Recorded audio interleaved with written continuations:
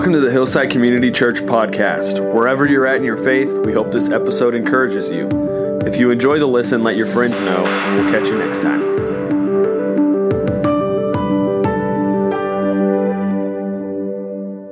So, as I shared last week, this is a special weekend for Jill and I.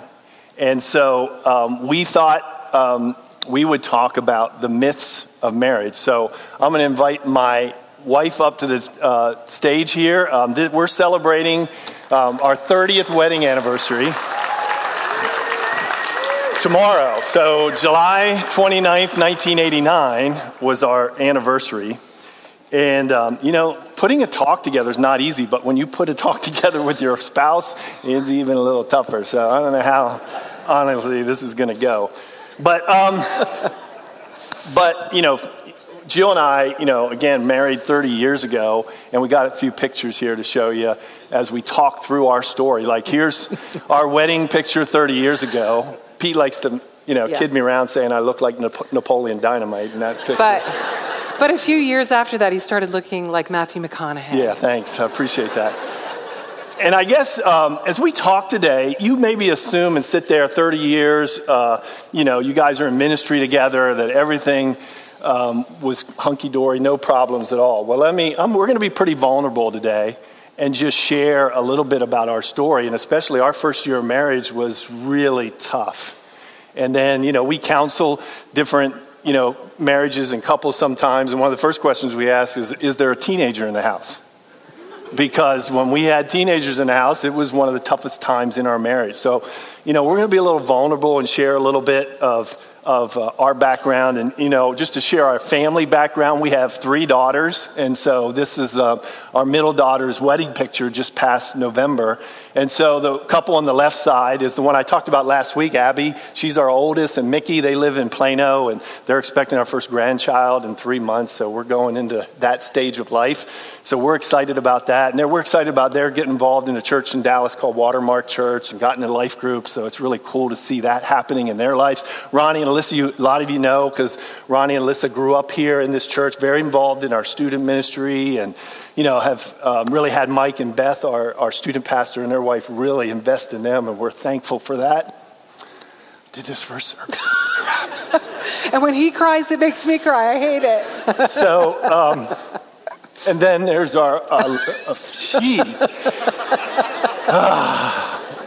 then our last daughter on the right just got home last night, actually, or Friday night, from being in a camp in Panama City Beach with an organization called STUMO, and just ministered there all summer. And so she's going back to Texas Tech as a senior here, and she'll be off the payroll in a year, which will be really exciting. So, okay, so you got to hear our love story. So what happened was Dave and I met at Liberty University back in the mid-'80s. And it was a great time at Liberty, but I need to give you a little bit of history about myself because it'll come in our talk some. I had dated someone from 6th grade all the way up until the second year I was in college, and he was going to propose to me, and all of a sudden I thought, oh my goodness, I haven't really dated around. I need to date around first, and I'm at this great Christian university. So what happened was, when she says she started dating around, let me just tell you, she still holds the record for the most dates in one day at Liberty. 5. No one's been able to top it. She had 5 dates in one day. And you got to understand, the twins were pretty popular on campus at Liberty. So Pete and I were just vying for attention. There was 10 guys in line, and we're just trying to find some time, get a little attention. Well, I had to make up for lost time, basically. Okay. Yeah. So what happened was, Dave was on the baseball team and I was on a singing team. So we didn't really cross paths until our last semester of our senior year. And I was dating a baseball player, and it was short-lived. But I met Dave, and he asked me to help him sing with this singing group. And then he gave me a rose, and I was like, man, he's such a nice guy. And then he started saying things like, you know what, Jill, let's go to the chapel and let's start praying about our, your future and God's purpose in your life and my future. And I was like, I love this. Man, this guy is so godly. Well, we were only together for a semester. And right before we left, there was an award given at the chapel to the most godly athlete. And Dave got it. And I was like, oh, this guy, yeah. It wasn't a big deal. I was like, okay, this guy he's a real catch. And a matter of fact, we had only been dating a few weeks, and I went to see him play baseball. Matter of fact, I think you guys have a couple. That was our very first picture. That's about 40 pounds ago. Hey, stop that. I'm saying me, not her. I'm just messing with him. So, what? That was bad. No, that wasn't bad. No, it's fine. So, okay, there's another picture there too, and it's when we're dating, and we had only been dating a few weeks, and Dave said, I want you to meet my parents, I'm playing baseball, and I said, oh, I want my parents to meet you too, and so we went, and so he did a great job playing, and as we were leaving, my dad was driving home, and he said, Jill, he's top drawer. He's top drawer. And the chest hadn't fallen to the drawers yet. You know, I'm like, what's that mean? So I was like, I'm not just thinking this. This guy is really great. Well, like I said, we had only dated a semester, and then we graduated. And so, it was less than a semester. And so then I went home to New Jersey. He went back to Pennsylvania, and we started a long distance relationship. Well, as I shared earlier, I had that old boyfriend back in Jersey that I had known since 6th grade. So it just kept going back and forth. And you know that song We broke up a couple of times. Let's share that. Yeah, so we broke up. So like back in the late 70s and early 80s, that song, Reunited and It Feels So Good. We did that a couple of times. Okay, well, one Christmas, which is an entire talk by itself. I'll share it with you privately if you want to hear it, if you're interested. But what happened was, we had this big craziness that happened at Christmas, and I flew down to Texas because we had broken up, and I knew I needed help, and so I went to the Minirth and Meyer Clinic here in Dallas, and I had some counseling, and a matter of fact, Carolyn and Jeff Wakefield were Gail and Pete's closest friends, and they counseled me and all of that. So then I went back up to Pennsylvania, or up to New Jersey, and then a few months later, we got back together, and we got married. So that's just the gist of our story. Yeah, and I think what we learned in our relationship and down through the years is that everybody has a box. And we walk into our relationships in our lives with a box. I don't know if I can get all this. I'm going to take yours. And so we come into our relationship with this box of hopes, dreams, and desires. And, a lot of things impact our boxes. Some of it is related to how we grew up, what we've seen and heard, what we've experienced, some good, some bad. We try to bring the good things into our box and then get rid of or not have the bad things that we've experienced in our box. So I come into our relationship and I have a number of hopes, dreams, and desires. And like, for many of you men, one of the things was that my wife would never wear something like this. I had other ideas. I have never worn that. We have a lot of youth in the room today. I won't go into a lot of detail on that. But that was one of the big, one of my big hopes, dreams, desires. The other thing was one of my love needs, if you know anything about Gary Chapman and his love languages, is acts of service. Because you got to understand, I graduated from college and then went back and lived with my parents, and my mom still ironed my shirts for 4 more years. And actually, she had a regiment. She made me breakfast every day before I'd go to work. And it was like a regiment. Cocoa and toast on Monday. It was French toast on Tuesday. So when I walk into this marriage, I'm assuming I've got a lot of hopes and dreams and desires that my acts of service will be taken care of. The other thing is, I came from a family that we like to save our money. We really were pretty prudent, I wouldn't say, no, not stingy. We were very thrifty. Thrifty, yeah. That's the good word. We were really thrifty. They were good with money. We wanted to save money. And then another thing that really was important to me was I was really looking for a cheerleader. Someone that would really cheer me on in the various areas of my life. And that was important to me. And then, of course, one of the things that was very important to me was my faith. And my faith in Christ, and I was really looking for a godly lady that would really spur that on and challenge me in my faith. And so that was really important for me. So I had all of these things that when I come into our marriage, I have all these hopes, dreams, and desires that I'm looking for someone to fulfill. Okay, so then, of course, I came into the marriage with the same kind of a box, except, of course, you can see mine's even fuller. But imagine that. So, like I already shared, Dave was this godly leader that I was really looking for. That was on my list of men. And then as a woman, you grow up playing dolls, and I wanted the house, and then I wanted the babies. Notice she's wearing pink, so I wanted the babies, and also money. I wasn't quite as thrifty. Let's put it that way. I wasn't quite as thrifty as Dave and his family, and I spent money. I enjoyed spending money. I bought a car right before we got married, which that's another story in itself. However, with a car payment. With a car payment, that wasn't great for the accountant. So that was one of our first fights that we ever had. Yeah. So what happened was, I had never really written out checks. Okay, don't judge me. I just never had done that. So I wrote a check out for $29, and Dave comes home and he goes, have we overdrawn our bank account? We had $19 in there, and you wrote a check for $29. So of course I'm bawling hysterically, and I go to our bedroom to the penny jar, and I dump the pennies on the bed, and I'm counting 1, 2, all the way up to, $10. So that was one of our first big fights. But one of the other things that I had in my hopes, dreams, and desires box was just quality time. I thought my husband was going to want to spend so much time with me, and I was really excited about that. So these are mine. And so one thing I want to point out is we had this foundation of our faith. And I'll be honest with you, when we share our first year of marriage, that's what saved our marriage, was this foundation of our faith. But the one thing also, I think initially we walked into our marriage and we really thought about, we weren't really ready for marriage and what was ahead of us. Because we thought, well, we love Jesus, and Jesus will take care of everything that comes in. Well, that's not a good assumption, because we know the divorce rate in the church is just as high as the divorce rate outside the church. So yes, the foundation was important for us, but we also had to realize we had to be ready for marriage and be ready for it.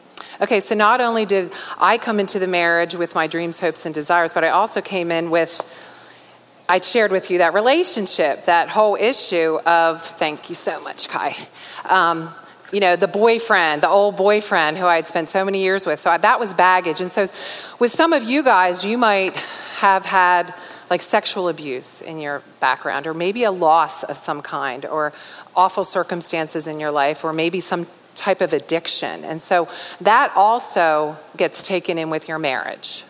However, and I think that's one thing. If you have those things in your marriage, let me just say, you have got to get those out of the dark and put them in the light. You got to deal with them. You got to be able to talk and communicate about it. But that's why we have at Hillside, we have a counseling director, Missy Snyder, on our staff that you can meet with and meet with her or one of our pastors, and we can assess your marriage situation. And we use a lot of quality professional counselors that we refer people to. Sometimes you need that. You got to have it. You can't let it in the dark. That's why we've been talking the last couple of weeks about our Stephen ministry and hope groups and stuff, because that is what that's there for. And the point is, you can't leave that baggage and not address it and keep it in the dark. So it's very important. So the thing is about these boxes, really in the center of these boxes is me. I'm not really thinking about anybody else, or he's not. It's just me. And so what happens is these dreams and hopes and desires, they turn into expectations of the other person. And you want them to fill that need. So let's take a look at that definition of expectations. It's the strong belief that something will happen or will be the case in the future. So you have these high expectations. And so what happens is these expectations become responsibilities and burdens to the other person. And you take those expectations and you really say, hey, here's my expectations. I just want to give you my box.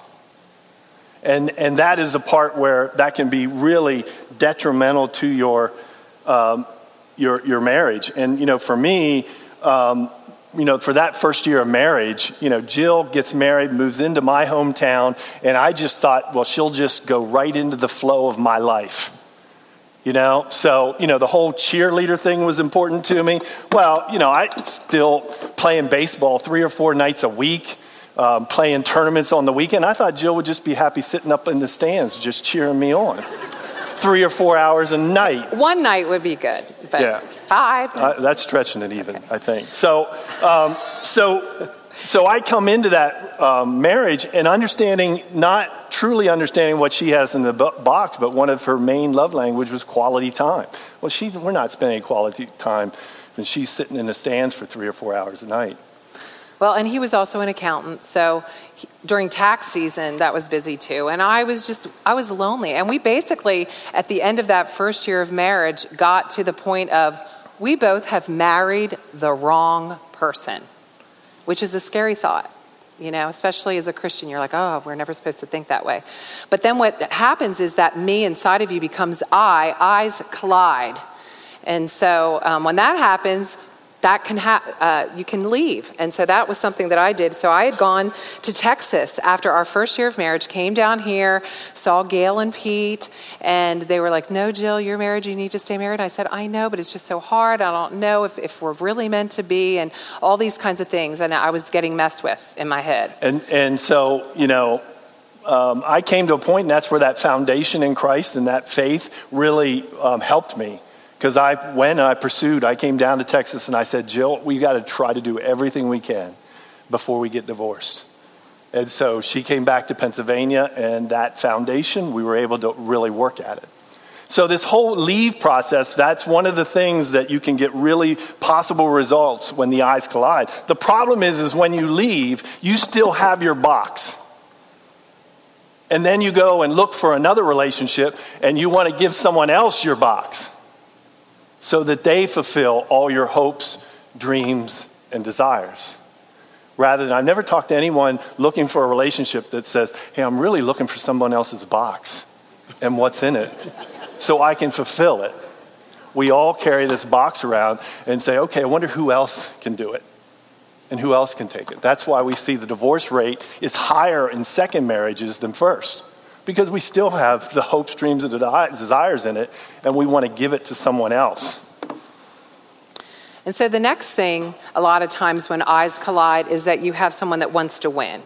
Okay, so what happens is that person says, my box is the best box, you need to work out of my box, and I'm not dealing with your box, but you're going to deal with my box. And so the personality of the person that is the strongest wins, and they coerce and they control. And it works for a while because a lot of times that other person is the pleaser, and they please that person for a while, and the winner is like, yes, I'm getting what I want. But really there's no happiness there, and eventually that doesn't work either.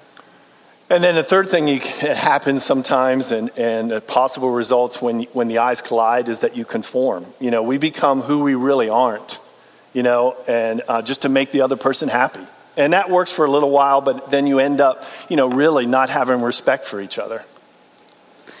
And then the one that's the most common really is the compromise. And you're like, okay, well then I'm just going to do my box. You do your box. You do your thing. I'll do my thing. And it goes on for a while. And then all of a sudden it's like, this isn't, going to work anymore. And the reason that's not going to work is because that's not what marriage was meant to be. There's no unifying factor. You're not staying together. The intimacy is gone. So what happens is the eyes win, but the we loses. Yeah, and then, when that we loses, another problem that we come in with having this box of hopes, dreams, and desires is that, you really start becoming have a debtor relationship. We live under the assumption that you owe me and I owe you. And this is not what God ultimately looks for or wants in our marriages. I mean, how much gratitude, think about this, how much gratitude do you really express to people who do what they're supposed to do? Like, think about it.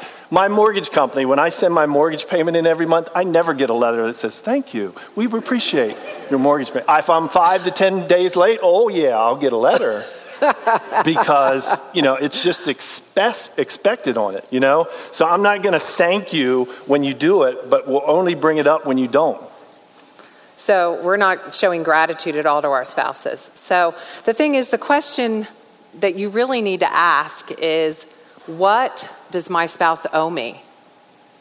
And he really owes you nothing. Or she.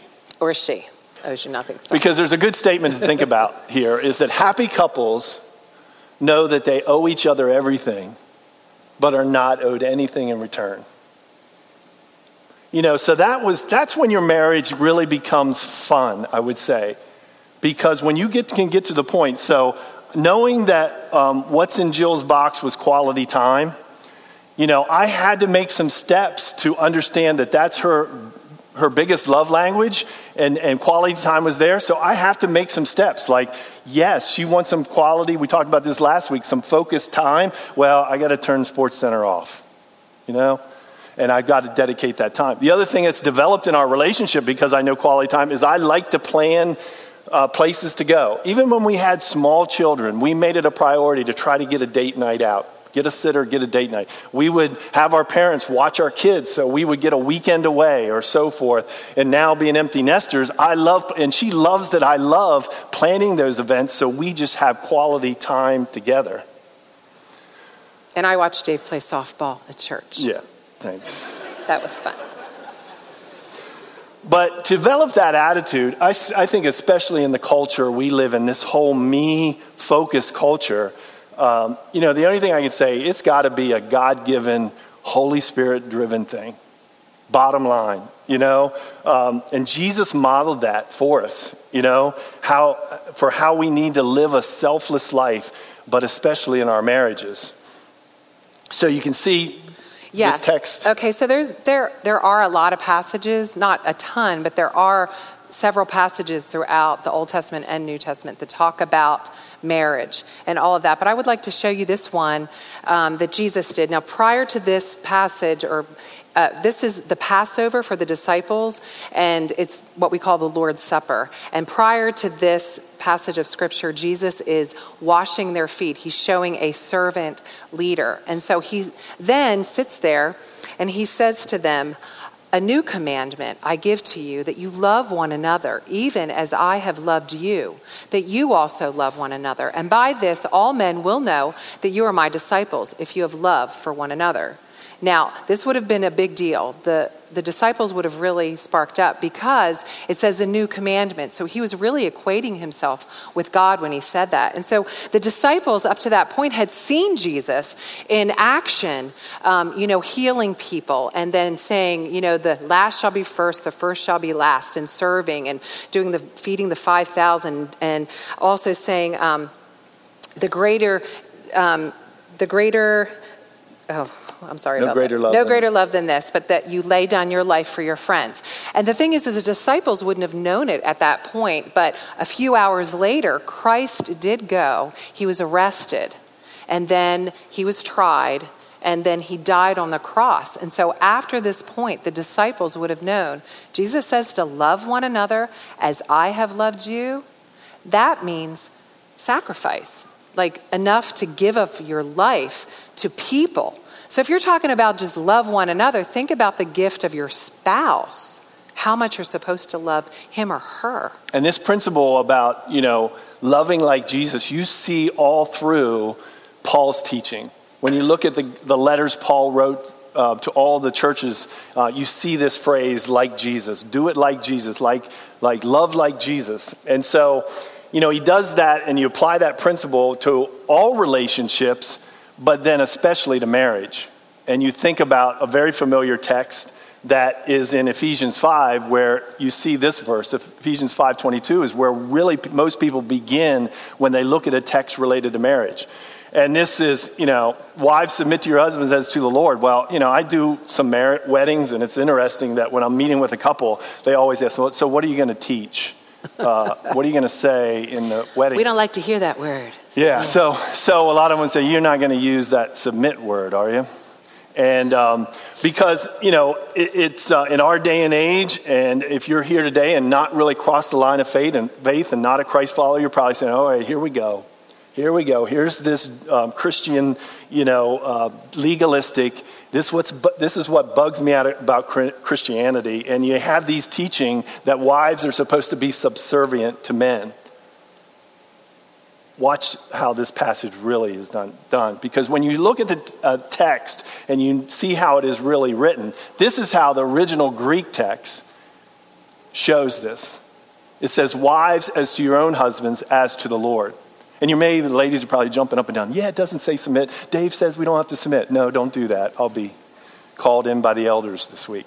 So the issue in Greek writing is a lot of times they would take the verb that's in the previous verse and bring that verb submit to verse 22. So you've got to look in this text. You can't start with verse 22. You've got to start with verse 21.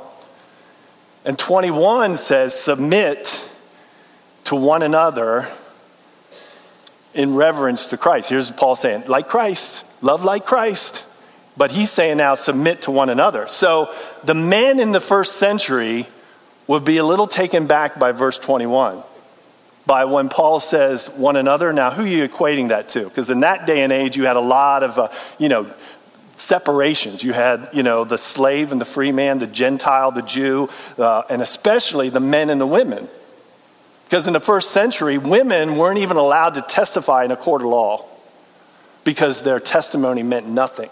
Remember Easter when Pete preached on Easter, and one of the reasons that you can be assured that the resurrection really happened is that if you're writing a story about the resurrection, you would never say that there were women that came to the tomb first, because in the first century their testimony was worthless. So the men in verse 21 would say, okay, where are you going with this? But that verb in verse 21 comes to verse 22. And so it is proper to say, wives, submit to your husbands. But Paul lays the foundation in verse 21 to kind of say, submit to all people. Submit to one another. And showing that, again, like Christ, but he wanted to make sure that the men got it. So he speaks specifically to the men in verse 25. And he says, husbands, love your wives just as Christ loved the church. So this statement would have been totally disruptive to the first century man. Because in this, you're sitting in the Ephesus church and you probably are a fairly new believer and you're reading this and they say, well, I know what the end here for Jesus was. If you're saying I need to love as Jesus loved, as Christ loved the church, it didn't turn out real well for Jesus. In fact, he went to the cross and died for all of us. So for the husband to kind of say, now you're asking me to love with that kind of sacrificial love for my wife, that was a big step and would have blown their mind and been very disruptive to that first century culture. And it took time for them to take that on. And then he says, well, if you didn't get it because I talked about Christ, let me show you verse 28. And it says, in the same way, husbands ought to love their wives as their own bodies. He who loves his wife loves himself.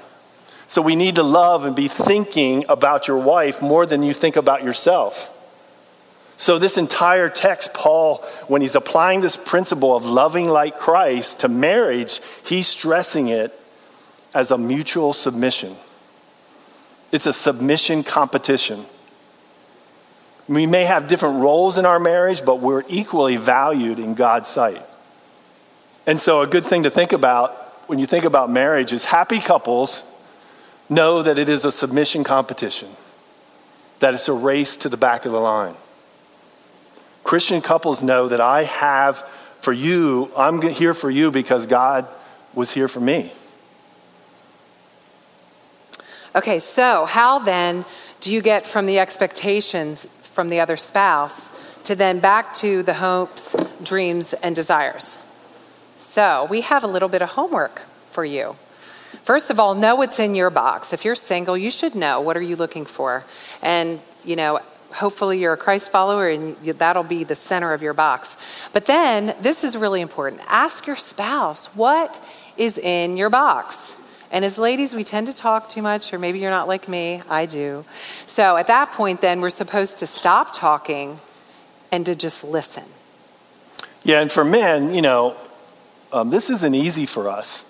But when you ask that question to your wife or your girlfriend or whatever, and you ask what is in your box, they may pass out first. You know what I mean? Or they may get angry. What do you mean? I've been with you 5, 10, 15, 20 years and you don't know what's in my box? You just got to take it. You got to take it for the team. You just got to take it and be quiet and be silent. Ladies, if you ask your man, your boyfriend, or you ask your husband, what's in your box, be ready, because the guy's probably going to say, nothing. I think the Cowboys are in training camp. I'm really happy about that, So you just got to be prepared for that. But guys, let me challenge you on this. This is not, especially for most men, this is not easy to open up. It's actually terrifying. But one of the things you've got to do is she needs to know what's in your box. And ladies, I know sometimes it is hard because we're mad at them or we don't think they're doing what they should do. But affirmation, words of affirmation is a love language. And I believe men, they're little boys growing up. They need to hear good job and thank you, honey. And you did great with that. And just give them that confidence so that they can, actually share what's in their box. Yeah, and I got to, share this that, I found out I didn't need Jill in the stands cheering me on, because I'm 25 years old. I'm not getting drafted. There's nothing happening. You know what I mean? But what she's really good at is taking that and still being encouraging to me. And those words of affirmation, like most of you guys, you need that. And ladies, when you can do that, find any little thing you can affirm them with, it just goes really a long way. Because, this is really the I'm all in question in your relationship. For you to be able to get there, it says that I'm more interested in you than me. It's a game changer. It is this less self question in your relationship, and this is a good thing to think about. Less self people are happier people. Less self relationships are the richest relationships. I talked last week about how do you find your true purpose? What you find out is it can't be about you. If you really want to have purpose in your life, you find out that purpose has a catch. And the catch is it can't be about you. You have more purpose in life when you start focusing on the other. And who else should we put focus on the most is our relationships if we really want them to succeed. Okay, so you could be sitting here and you're objecting because you're like, you have no clue about my husband. He works all the time. Or as a man, you might say, you have no clue about my wife's spending habits. Or you have no idea. My wife totally just makes our children first. Or my husband, all he ever does is watch ESPN. And so it becomes this tug of war type of thing. Got too big of a house. I'm sorry. Yep. Why don't we just throw the house out? So we become in our relationships, and it becomes a tug of war in our relationships. It becomes a struggle, and we start pulling on each other. And then all of a sudden, we get to a point and say, okay, well, maybe I'll do this, but let's count to 3. And when we get to 3, we'll both drop the rope and stop this struggling. We get to that point. Here's what I want to challenge you with, is that what Jesus did is he let go of the rope first. We didn't deserve grace. We didn't deserve salvation. But Jesus dropped the rope first and gave us that relationship with him to understand how he loved. So I know you may be going through, I'm afraid to drop the rope. It's about trusting in God and really just being willing to drop the rope and trust him on it, that he'll take care of you. And especially if you're sitting there thinking, well, my spouse isn't a believer, so I have to even work harder at pulling at this rope. No, drop the rope and watch and see what God will do with you doing that. So let's close, and we want to give you a few takeaways beside your homework. Guys, I might have messed it up. I might have put the box on there. It is. There it is. First thing. Is to just realize that your spouse is not meant to fulfill all of your hopes, dreams, and desires. Actually, if you're single or if you're married or you're a widower or whatever, take your box and talk to God about them. And to be honest, after that first year of marriage, and Dave and I committed, we were like in this, we both started really looking at centering our lives more on Christ in prayer and in the scriptures and in the Bible, and then getting around even marriages that were older than ours that were really showing these actions. And so to me, that was really important to do. And as your relationship with God grows, one thing I want you to think about is that when you become a Jesus follower, you allow him to make changes in your box. I mean, I had to make changes in my box for that need of words of affirmation and for her to be a cheerleader for me. I mean, God had to take that process and reprioritize what was in my box. So Jesus followers allow God to make changes in their box.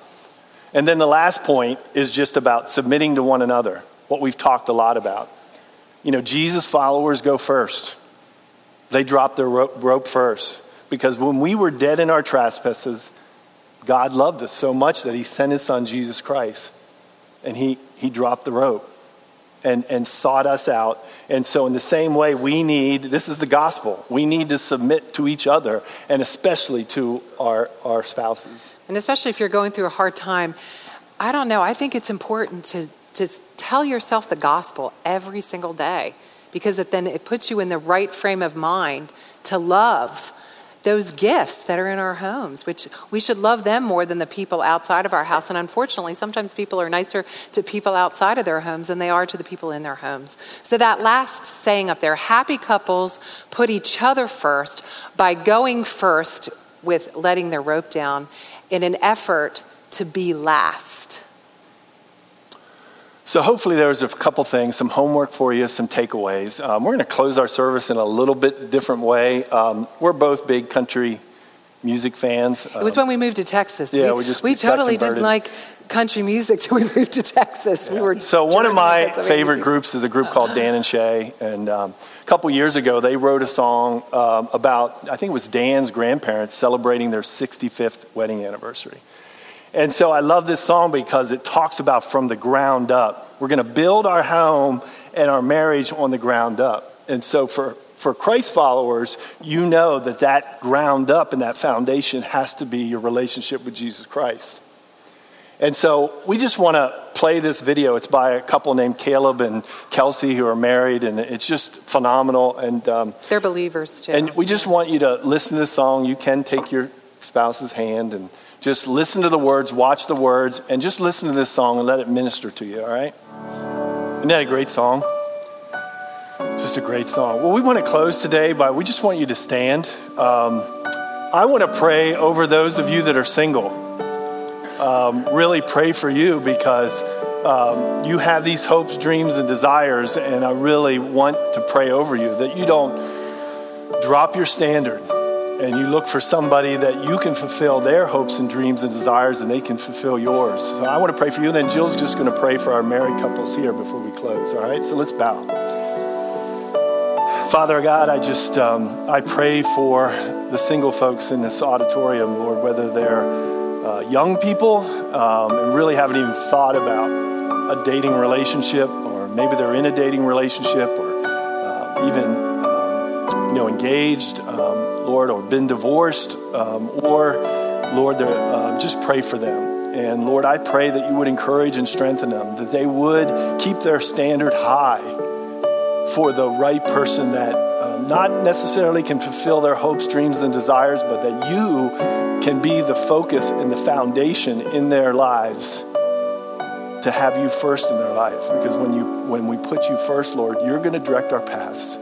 That you know that if we trust in you with all our heart and lean not in our own understanding and in all our ways acknowledge you, you will direct our paths. And so I just pray for the singles here that they'll keep their standards high. They'll look for someone that's building that foundation from the ground up on you. And Lord, they'll understand that marriage is not about us. It's about serving and submitting to one another. And I just thank you in Jesus' name. Dear Jesus, thank you so much first of all, for your son to demonstrate what true sacrifice and love is. God, thank you so much for couples in this church. And Lord, we all have our story, our journey that we're going through. So I pray, Jesus, that if there is anyone here today that is struggling in their marriage, that they will go home and that they will just talk about these things, Father. You want unity. You want oneness. You want joy. You want happiness. And so I just want to thank you, Lord, for that. And I just pray for each and every couple that they will draw near to you and that they will give all of their hopes, dreams, and desires to you, Father, and let you be the one that is the director in their lives. We thank you, Jesus, for loving us and dying on the cross and rising again and giving us our hope. You are our hope, Father. And we thank you, Jesus. In your name we pray.